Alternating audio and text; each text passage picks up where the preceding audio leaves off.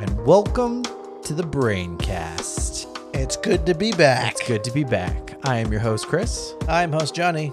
And here today we are going to be giving off our opinion on, Jonathan?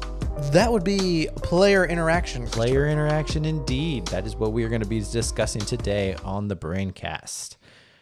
Yeah, so just to kind of go over a little bit about what we got going on in terms of today's episode, we're going to look at something that you might not really think about too much whenever you're designing a game. And it can be something that's just kind of in the background. You know it's there, but you can't really like put your finger on it. And that is how players interact with each other, whether it be by design or whether it be just because that's how the game is. We're kind of going to be going over what you want your players to feel throughout the game. Right. And the player interaction that we're going to be discussing is both on the level of how they're interacting within the game based on whether the mechanics or how it's designed or anything like that, but also kind of what the players are feeling, what we want them to feel when games are designed. Do we want them to feel tense because the game is that type of murder mystery? Do we want them to feel, happy or sad because, they're running from monsters or getting killed all the time?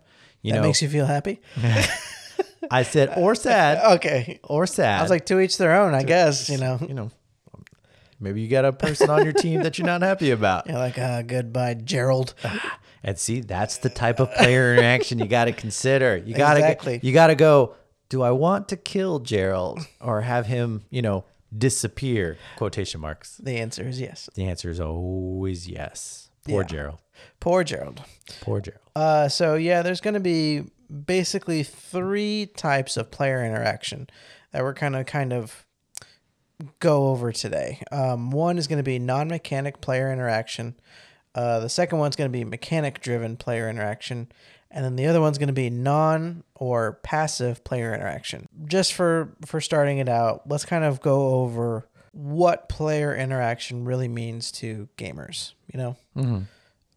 So for the most part, I would say player interaction, to me, player interaction is really about what I can do on my turn that influences other players, whether it be their decisions to do an action, whether it be to come up with a plan in order to overcome something.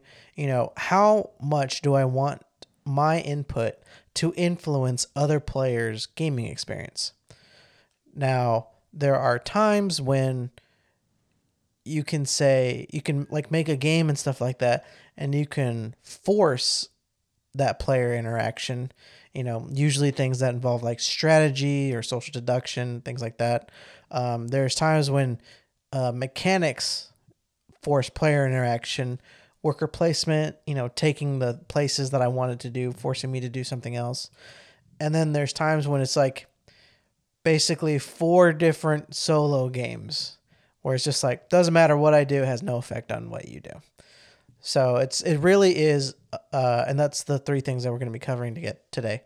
And, it's something that I feel like the good game designers do think about it because that's how they incorporate, players having that really awesome experience. And there are other times when you get a game and you're like, well, I played the game, that's about it. Check the box. Yep, check the box, play the game. That's interesting that when you think player interaction, that's kind of the concept that you look at. To me, player interaction is almost something about how your players are feeling as they're playing the game. Mm-hmm. So, you might have a really good, I guess... experience? Well, I was going to say experience, but when you're playing a really difficult game, how are the players interacting with each other? Mm-hmm. Have you made it so that they all kind of feel like they're on the same team if it's a co-op and they're all stressed out, or it's about the experience that they have with the game. And so that, to me, I think it's interesting that when you think player interaction, you're trying to figure out, is the strategy that they're coming up with influencing somebody else? Are they able to decide on actions that may or may not impact others? Where for me, when you say player interaction and how designers are thinking about that, it's about how they've designed the game so that the players feel something, that their interaction with the game is actually even better than, any type of other game. So I think it's interesting that there's almost two different ways to look at that I won't say simple concept, but along that concept. And that's one of the reasons why, at the top of the show, I was just like, I don't really want to define it because it can be different things to different people. I usually have a tendency to look at it more like nuts and bolts style. Yeah, I can see where you're coming from with, wanting to have players fully experience a game and really and that's, I think feels to me like that's why you have people always saying, you really have to be passionate about what you're designing because, the more you put into it, like the more you invest yourself into it, I feel like the more that player interaction that you're talking about really comes through because it's like, you really want them to do certain things and stuff like that. And it really makes you focus on giving the players that kind of experience that you want them to feel because that's how you feel about, that particular subject matter. Yeah. No, I completely agree. And I'm interested to look at the, I guess, mechanical side of it and how that drives player interaction. Another thing when talking about player interaction, sometimes there can be such a thing as too much player interaction. At least in my estimation. And say it isn't so. Oh, too much? Too much. Yeah. Player? No. Some people are like, there is no such thing. And usually those are the people that put too much in their game. Put too much into their game. So, but we'll see. We'll see what happens. Each person games in their own unique way. So true. It must be hard to kind of try and design a game that has just enough player interaction for the bulk of people that would be playing it. And as opposed to some, when you look at the bell curve of people that enjoy player interaction, you're trying to hit that beautiful middle part, but you still have those fringes on the sides that you kind of, I don't know if you take that into consideration or not, but maybe. That's right. I guess most people don't. We all want to hit that big bulge. The big bulge. The big bulge. Would you say it's a bell bulge? Bell curve? It is a bell curve, isn't it? Yes. I don't know what a bell bulge is, but it's a bell curve. All right. You learn something new every day. I mean, you may have learned that in math at some point. I may have learned it a little while ago, yes.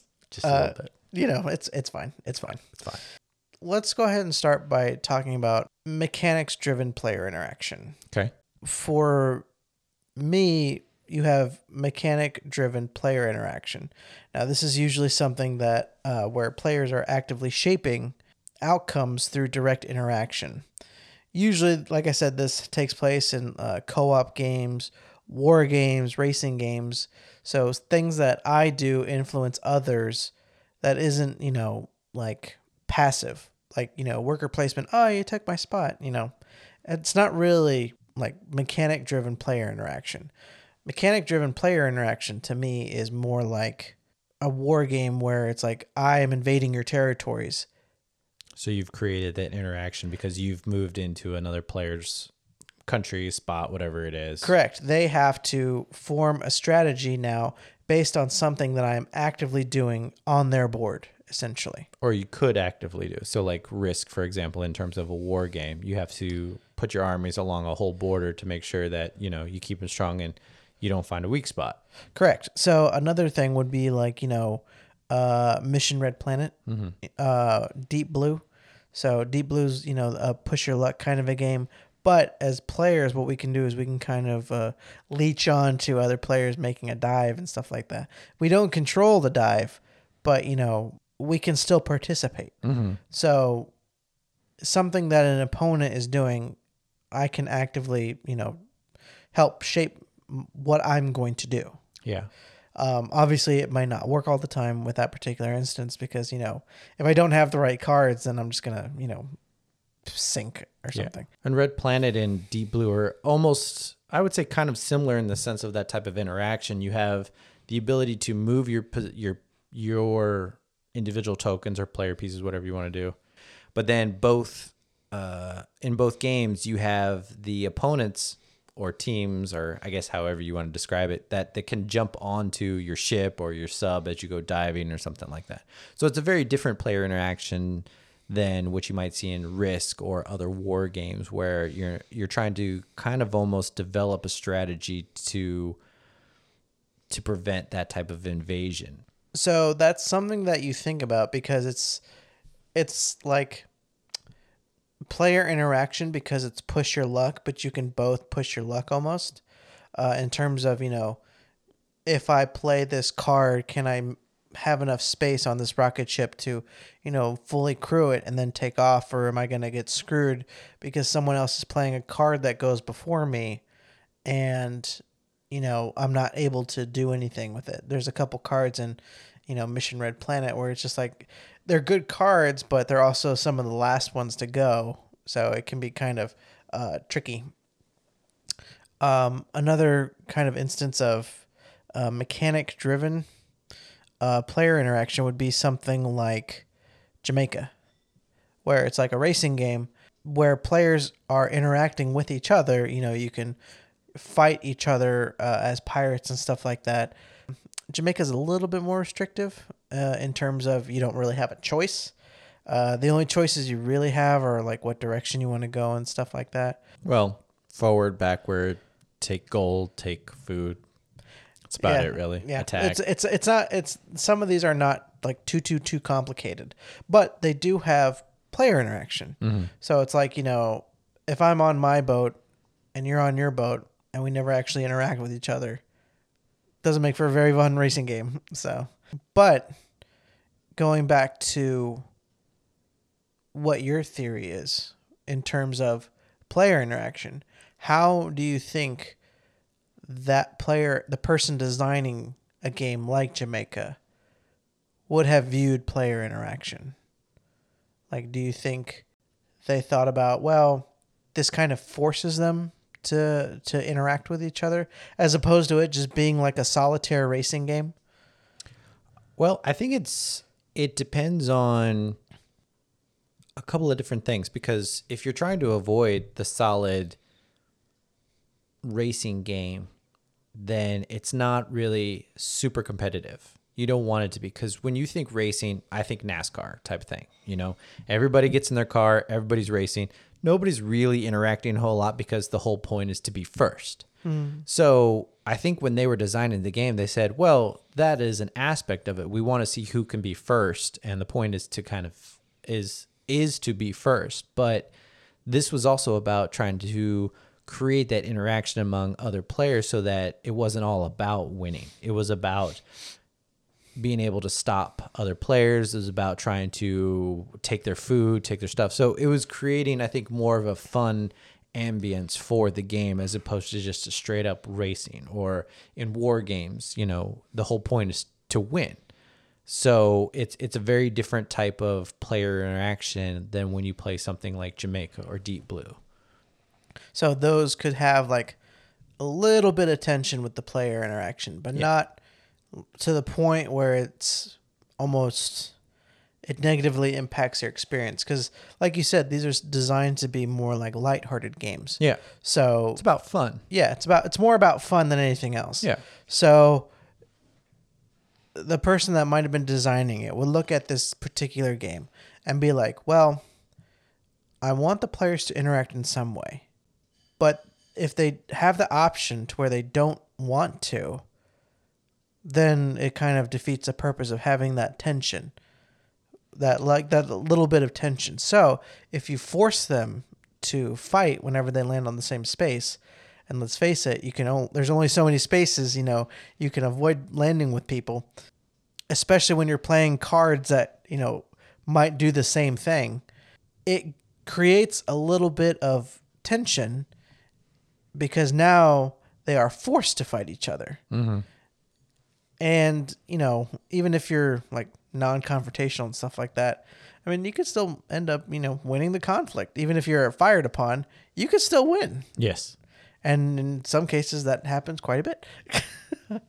depends on how good a roller you are or how bad a roller you are. It sure does. It does indeed. It does indeed. So, yeah. I'd like to think that when they were designing it, they thought about it in terms of more about having fun and having the player interaction be more amicable than just it's about winning. Because, I mean, you can kind of tell even by the design of the game, when you look at it, everything's very colorful. The images are not dreary or dark or something like that. It's very colorful. Cartoony. Very cartoony. It's a lighthearted game. And so the player interaction, from my opinion, what they might have been going for was trying to have fun with pirates, but you're still going to be forced into a situation where it's about being first, but it's about having ways to entangle the players in situations along the way. So if you can get the most treasures, okay, then now you maybe want to attack somebody, or you raise the stakes no matter what, because if you hit a port, you've got no money, you might actually be bypassed by some people that view you as no longer a threat or even useful. So it was kind of trying to figure out that there's going to be ups and downs in that interaction. So, Yeah, I could see that. And for sure, like when people bypass you because they no longer see you as a threat, I've seen that turn out as a legitimate strategy that has won people the game because they load up on gold, and because they're so far behind, no one can really challenge them. Mm-hmm. Now, the catch on the other hand is if you're too far behind, then you could get hit with a lot of negative points for not crossing the red line. Yeah. But, if you make enough gold or treasures, you might be able to overcome that. I think that player experience that they were planning, they really did think about it because, like I said, not all games really think about that style of experience. Or at the very least, don't want to go in that route. Mm-hmm. And that's kind of, I feel like, what a good segue into one of the next topics, and that is we have non-mechanic player interaction, which are games that are designed to force players to interact not through their own mechanics, but through dialogue. So these are games usually like co-op games where you have to strategize in order to overcome something. Mm-hmm. These are games where these are like negotiation games where it's like, I have this. Do you have that? We can make something work. We can make a deal and stuff like that.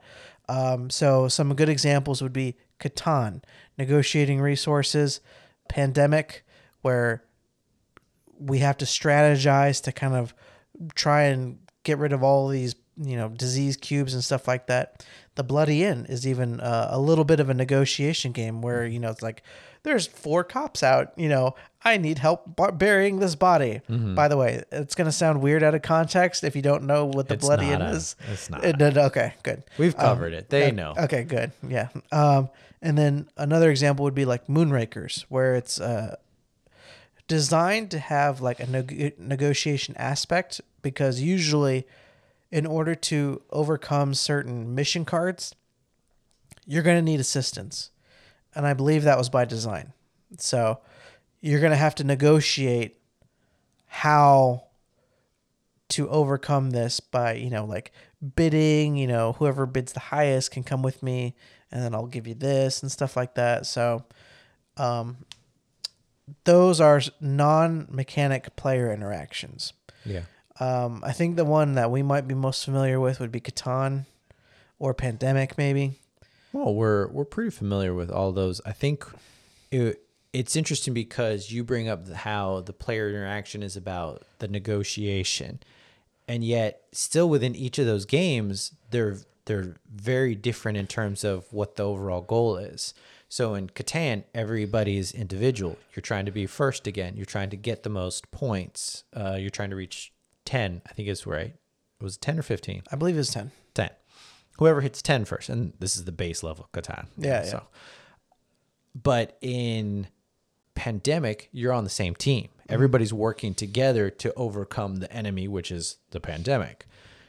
The Bloody Inn, again, everybody's individual, and it's about whoever has the most money at the end. But you really need that interaction, because if you try to go solo, there's too many times where you end up with too many bodies. I've never played a time where you didn't need somebody's help. That's because some people were a little trigger happy, more trigger happy than others. They might be trigger happy. They might not be trigger happy. It's the roll of the dice. But to be which fair, is ironic because there's no dice. There's no dice. Which, to be fair, is actually quite interesting because, you are more trigger happy in that game, whereas I am more conservative. I like to build more houses, but I also end up with fewer bodies because I'm so busy, getting them to help me build annexes and things like that to hide the bodies. But I do that so much that I don't actually have enough bodies to put them in, to get those points off. To get those points. So it's just like, so it actually usually works out. The fact that you usually just go hyper killing everybody, and I'm just like, hey, buddy, I got some space over here. Some space. Give me a little of that cheddar cheese. Yeah. But see, that's the good strategy, or it might be a strategy that could work for you, depending on how if you're negotiating with other people to say, I got the spaces here for you to put your bodies. So it's just interesting how you can have the player interaction be that it's non-mechanic driven for all of these games, but you have different player interactions across all of these games. Yep, they each do something different. They each explore something a little bit different in terms of how a player can feel during these games. Like, with Catan, it's more like wheeling and dealing, am I going to get the better deal? 3 sheep, 1 wood. Come on, that's a little high. Yeah. It's like, yes, but you also have 12 sheep, and that bandit's going to be coming. It's going to be coming. So, especially the way I roll. So, it'll do different things depending on the game, but they all can really, just give a different worthwhile experience. Like with Pandemic, there's no greater feeling than when you come up with a plan and you actually can follow through with it. Because in, Pandemic, it's very, very easy to come up with a plan, and then by the end of the turn, the plan's already gone haywire. Whenever things start to, happen, things start to really, gel together, that could be a really wonderful feeling for people who haven't played, Pandemic and stuff like that. If this is their first like co-op board game, that's why I always recommend Pandemic as like one of the first co-op board games. Because if you've never played a co-op board game before, this is like one of the best experiences in my opinion, because, you're really focusing on, helping each other and stuff like that.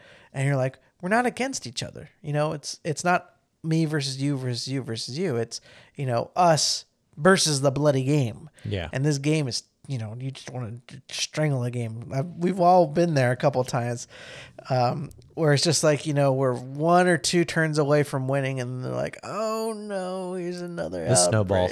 Yep, the snowball effect where I think, do we get like 3 outbreaks in 1 turn? I feel like so. We did. I'm pretty sure that's how we. I'm sure everybody's had that at some point. Yeah, and you're just like, why do I even play this game? Yeah. But again, that's a vastly different feeling than in Catan, where you're trying to, or the Bloody Inn, where you're trying to be the one on top.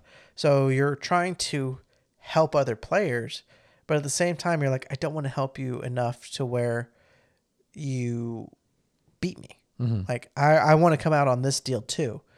So it's very good for the designers to really think about that kind of interaction, especially in a game where it is non-mechanic driven, which I feel like is a lot harder than mechanic driven. Because, you could put in a mechanic and be like, oh, I'm forcing these players to interact and stuff like that. But if you design a game that requires player interaction that you are not forcing, upon them, like Catan, you could play Catan and never negotiate anything and just roll and roll and roll and, hopefully you'll get it, But, that would already make like a 3-hour game, like a 12-hour game, Twilight Imperium got nothing on the Catan. But, that's why where do you put that when you're designing the game, where do you really be like, okay, I'm not going to design any sort of player interaction in terms of mechanics, but they have to interact with each other in order to solve problems. Yeah. If you really have to think about, not only how you want the players to interact, but how they might interact that, you're not exactly expecting. There's not much you can do in a game like Coup whenever you're like, well, what if the person just, never lies? Be like, then they'll probably lose. That's just That's you considering it as a I was like, designer. As a designer, I was like, the game is designed to play a certain way. It's player elimination. They are more than welcome to play that way, but chances are they're probably going to lose. Yeah. Whenever you have something that involves having to really get into other players' heads and stuff like that, it can be kind of tricky to design a game that way. Mm-hmm. So that's just something that you'll have to try and remember whenever you're designing games, is that, not only do I have to get in the mind of a gamer that that's like me, but in a gamer that's also not like me. I wouldn't think to break the game this way, but other players will be like, well, technically it doesn't say that I can't do that. It doesn't say I can't do that either, but technically it doesn't say that I can't do that. So that's one of the things also that kind of helps with, lots of play testing and stuff like that, is seeing how all the players interact and seeing their thought processes during this player interaction. And if they are going to kind of feel the way that you want them to feel when they're playing this game. Mm-hmm. I feel like for the most part, games like Coup or, games like The Thing, Infection at Outpost 31, for the most part, they play exactly how you want them to play, because that's the fun of the game. In Coup, it's fun when you can lie and then get to kill everybody else. It's fun. In The Thing, it's fun when you're the infected and you'd be like, hey man, that's not me. I'm not the one that's infected and stuff like that. So you like games where you're lying? Interesting. Good to know. I don't know what you're talking about. Good to know. No. I think you also talked about Battlestar one time and how that's a great game. And if you're a Cylon, you're lying again. Yeah. That was a great game. That okay, that had nothing to do with the fact that if you're a Cylon or not. It was just a great game in general. Okay. Yeah. Okay. That's just something that you really have to keep in mind whenever you're designing games and stuff like that, is you're trying to really create that atmosphere. Mm-hmm. And it's funny you brought up Battlestar Galactica, because it actually is very good with the atmosphere. It really makes you feel, like your back's up against a wall. You're trying to talk to all the other players and stuff like that to overcome these missions. But at the same time, it's like The Thing. One of them is a traitor. And so it's just like, man, the fact that if you can be like so sneaky and stuff like that. Now, the thing about Battlestar, which I think is such a good improvement upon those kind of games, is the fact that you can choose to reveal yourself. And not only does it have a negative effect on the Galactica itself, but then you get moved to a separate Cylon section. And so you can do different actions as a Cylon. So it's like, because the thing is, like, they kill your Cylon body and you go to the resurrection ship, and so then you're resurrected in like the Cylon section. So it's like you can be on like Caprica, you can be on the resurrection ship, you can be on a Cylon fleet and stuff like that. There is no real benefit to me revealing that I'm a traitor, aside from wanting to make it to the end and be like, boop, I'm a traitor, and then winning the game as the traitor. Mm-hmm. This was the first time I've seen it to where it's like you can flip the card and actively have an impact. And then just by doing that, you also have access to these things that they don't have access to.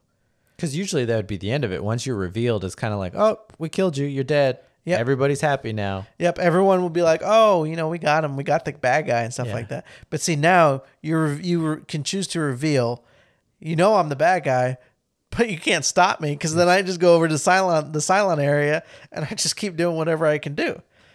So it's just like, that is pretty ingenious. I was like, yeah, that's actually really clever. Yeah. So, but yeah, I think we've gone a little hard on the non-mechanic player interaction. Just a little bit. Just a little bit. So, well, I guess we'll just try and keep the next one pretty brief then. Okay. Which is actually probably a good point to not have a whole lot into it, is the no player interaction at all, or passive player interaction. when I say passive player interaction, obviously, like worker placement, where something I do doesn't directly affect you, but it might mess up your strategy or something like that. Usually worker placement games go here.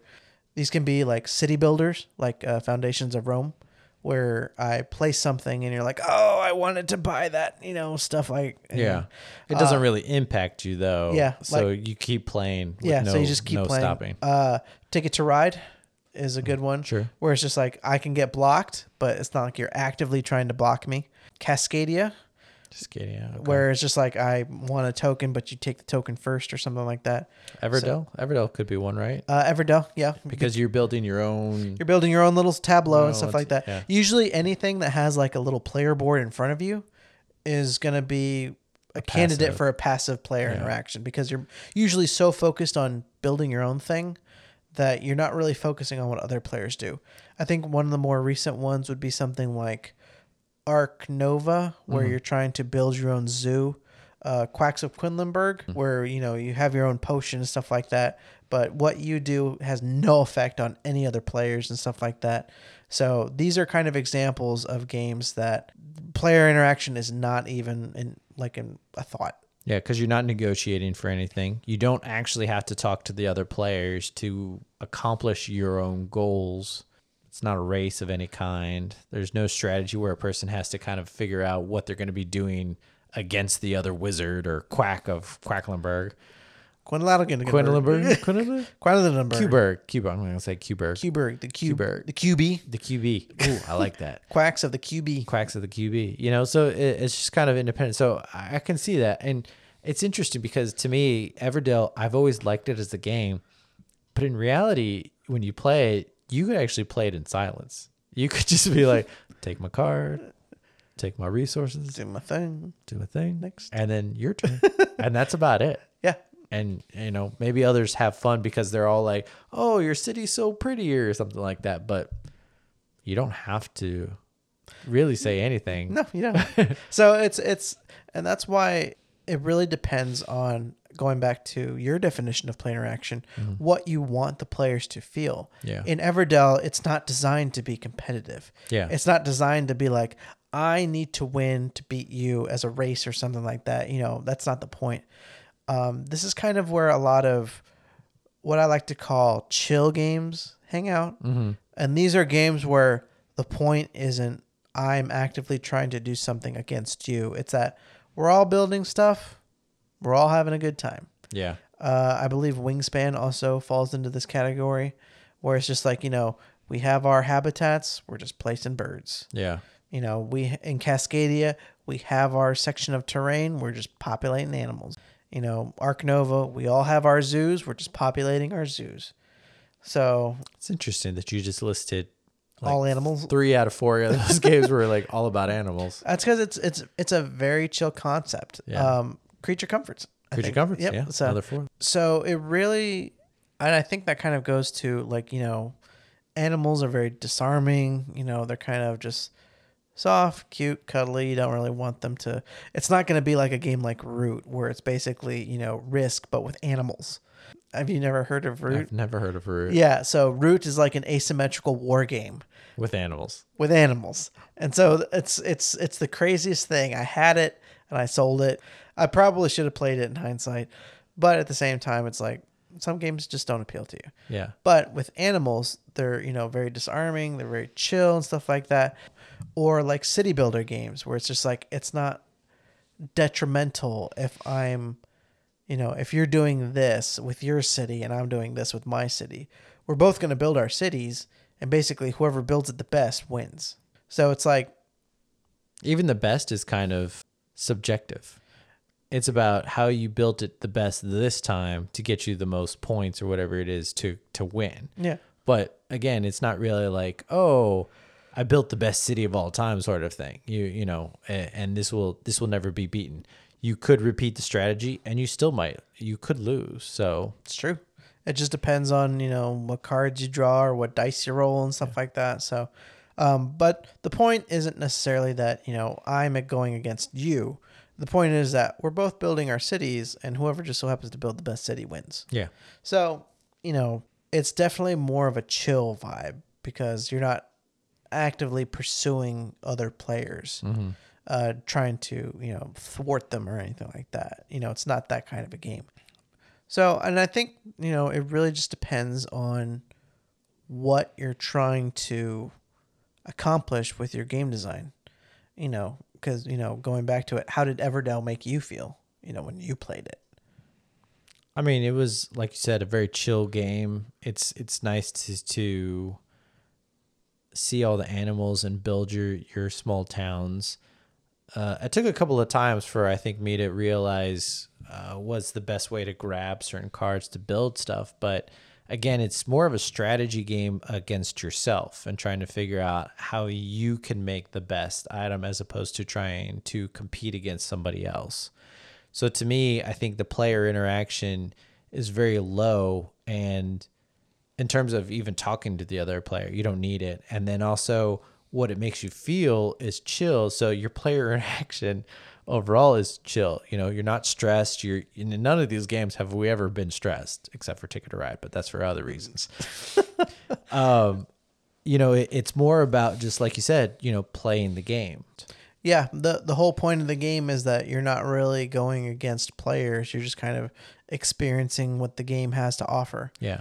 So, yeah, I could see why that might be like a pro in terms of what you're kind of going for. You just have to be sure that that's what you're going for. Me personally, I'm not a huge fan of that style of game because I feel like, well, basically we're doing 4, different solo games, what's the point? But I mean, look at me. I like Everdell. I like the tree and the artwork. It's just relaxing. Yeah. Tatiana really enjoys Wingspan for a variety of reasons. One is the beautiful art. She gets to learn about birds as she's putting together her thing.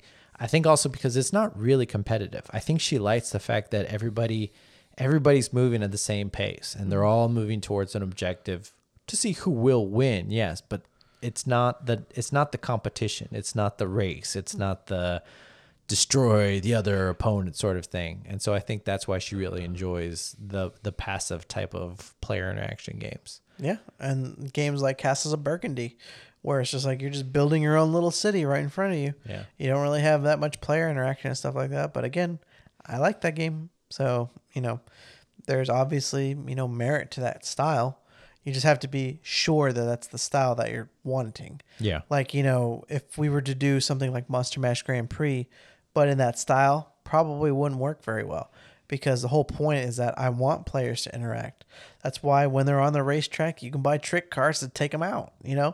That's the whole point, is that you're trying to interact with other players, at least they're racers, in that particular game. It's not necessary in a game like Wingspan or in a game like Castles of Burgundy. It's not the point. So you just have to, whenever you're designing games, be sure that this is the point that you want to get across, because the way players feel while they're playing the game really matters. It really helps to kind of give your game that extra little oomph where it will make it a memorable game. I mean, I know I'm asking you to dig back in the way past times. In the machine. In the time machine. Do you remember the first time you played Pandemic? I told you. Really went back. I told you I went back, man. Because I do remember the first time I played Pandemic. Do you really? I do. Wow. Because it was quite an experience. I remember the first time I played a co-op game. Yeah. And it was Zombicide. And so I played it back in Houston. That was the first one you played? First real co-op game, yes. So I was like, man, this is actually pretty legit, because we're, not going against each other. Every game I've ever played, you went up against each other. Yeah. First game I got introduced with was Munchkin. So I got wrecked. Then that one, that's a story for another time. But like for the first co-op game, it was Zombicide. And for the first team co-op game, it was Pandemic. And I really remember, that struggle that we had the first time, where we were just like trying to, get these cubes under control and stuff like that. And we were coming up with this strategy and it was working. But then, we flipped over a card and it was like an epidemic card. And we were just like, oh my God, again? Seriously? I mean, we got so addicted to that we actually played like Pandemic Legacy Season 1. Yeah. And so, I mean, like, we must have played that game like 15 times before we played Legacy Season 1. And that was before I even started tracking the app, like tracking stuff on the app. Yeah. I just started whenever we did Pandemic Legacy. So it's like I have all the Pandemic Legacy stuff, but I don't have any of the Pandemic before that. So it's like I couldn't tell you how many times we played, but I know we played quite a bit. Yeah. I mean, if I had to remember a game where it was kind of figuring something like that, it was Betrayal at House on the Hill? House on the Hill and the Legacy version. And to me, that's the first time I remember that one was really about, you created characters and you're all suffering together sort of thing and following the story there. I really remember that one. The first time we played Pandemic, I can't remember. Probably because we played that Season 1 and that's all that really kind of took over. I only remember that. That I do agree with you. Betrayal Legacy is by far, in my opinion, the best Legacy game I've ever played. Mm-hmm. It gave you a vibe, man. Like that, like they thought player interaction and they delivered. Yeah. I want to go 100% into all the things that we did, but I won't because that's another podcast. That's another podcast, but at the same time, I don't want to spoil people in case they have not played because I would hope they've played by now. well, I mean, you have to think there's like new board gamers like all the time. Wow. So it's like you can't when it comes to a Legacy game, I usually am pretty good about not spoiling anything. Even when taking pictures, I usually try and take out of context pictures. If I did have one recommendation for a Legacy game, it would be Betrayal because that just killed it when it comes to player interaction and vibe. I would agree with that. I would say if there was going to be one that you should play, it would definitely be that one. Yeah. Pandemic Legacy Season 1 is a close second or third, but I've heard that Season 0 tops Season 1, and everyone says Season 2 is meh. Meh. Yeah, that's probably why we haven't played it. Probably. Plus, we have a lot of other games that we're playing. We do have a lot of other games. I hate to say it, but it kind of got pushed off. Kind of got pushed off the side. So, so with that being said, can you have, player interaction, whether it be, the vibe check that you're going for, or can it be a mechanic, enforced player interaction? That's just some things that you have to try and remember whenever you are designing your game, because these things are important. It's almost as important, and I think it's interesting because I don't know where most designers place it, but it almost seems like the player interaction, both driven by or not driven by a mechanic, I'll say the technical aspect of it, is up there just also with the same emotional level. I know a person when a designer goes and says, I want to make a pirate game, very broad topic. Then you go and say, how do I want my players to interact with each other? That's almost like the second or third question you're going to ask yourself. Probably the second question is actually, is there going to be dice in this game? Or is it going to be, just worker placement sort of thing? But that's a joke. But, Yes, that is the second one. I want a pirate game. Will there be dice? Will there be dice or won't there be dice? Will there be dice? Seems like there should be dice, but there's always dice. Yeah. So I think it's a lot more critical than people tend to think it is. And so my hope is that after listening to this podcast, or maybe, just thinking about it in general, people will start to consider it a little bit more of a higher priority than maybe the graphic design, or maybe the way that if they can fit another mechanic in there. It's more about trying to provide that sense of an emotional ride in the game. I think that would be better suited for designers to look at than trying to just figure out the next mechanic. You could probably make a very basic game, but have a really good emotional attachment to it. I think that's what really makes games stand out more in players' minds. So I feel like if you are going to go that route, that you really need to be sure of what route you want to go down, because, like we said, like you said, you can make a game with like the basic mechanics, but if it's like got such a good, player interaction, people will remember it. I mean, look at Betrayal Legacy. It is stuck in our mind by how good they were able to get us to, interact with that game. And, when did that come out? That came out like a while ago. I think it came out like 2009, 2010, if I had to guess. I mean, we played that at least 4 or 5 years ago. Yeah, and I can tell you that it wasn't like wasn't new. It wasn't brand spanking new when we played it. Yeah. So I feel like you can have a game that has, basic mechanics and stuff like that, but such good interaction that it really elevates it. Or you could have a game where it's just like, it really just depends on what you're going for your game. Yeah. I think ultimately is what it boils down to. And so this is another reason why you really want to have such a good grip on the game that you want to design, that you want to play. Because it's like, I can be passionate all I want about, potted plants. I could just have like all the potted plants I want in the world. I want to make a game about potted plants. And then I can design it and I can have the most amazing mechanics and stuff like that. But if I don't have like that player interaction, it might just not ring the same. Mm-hmm.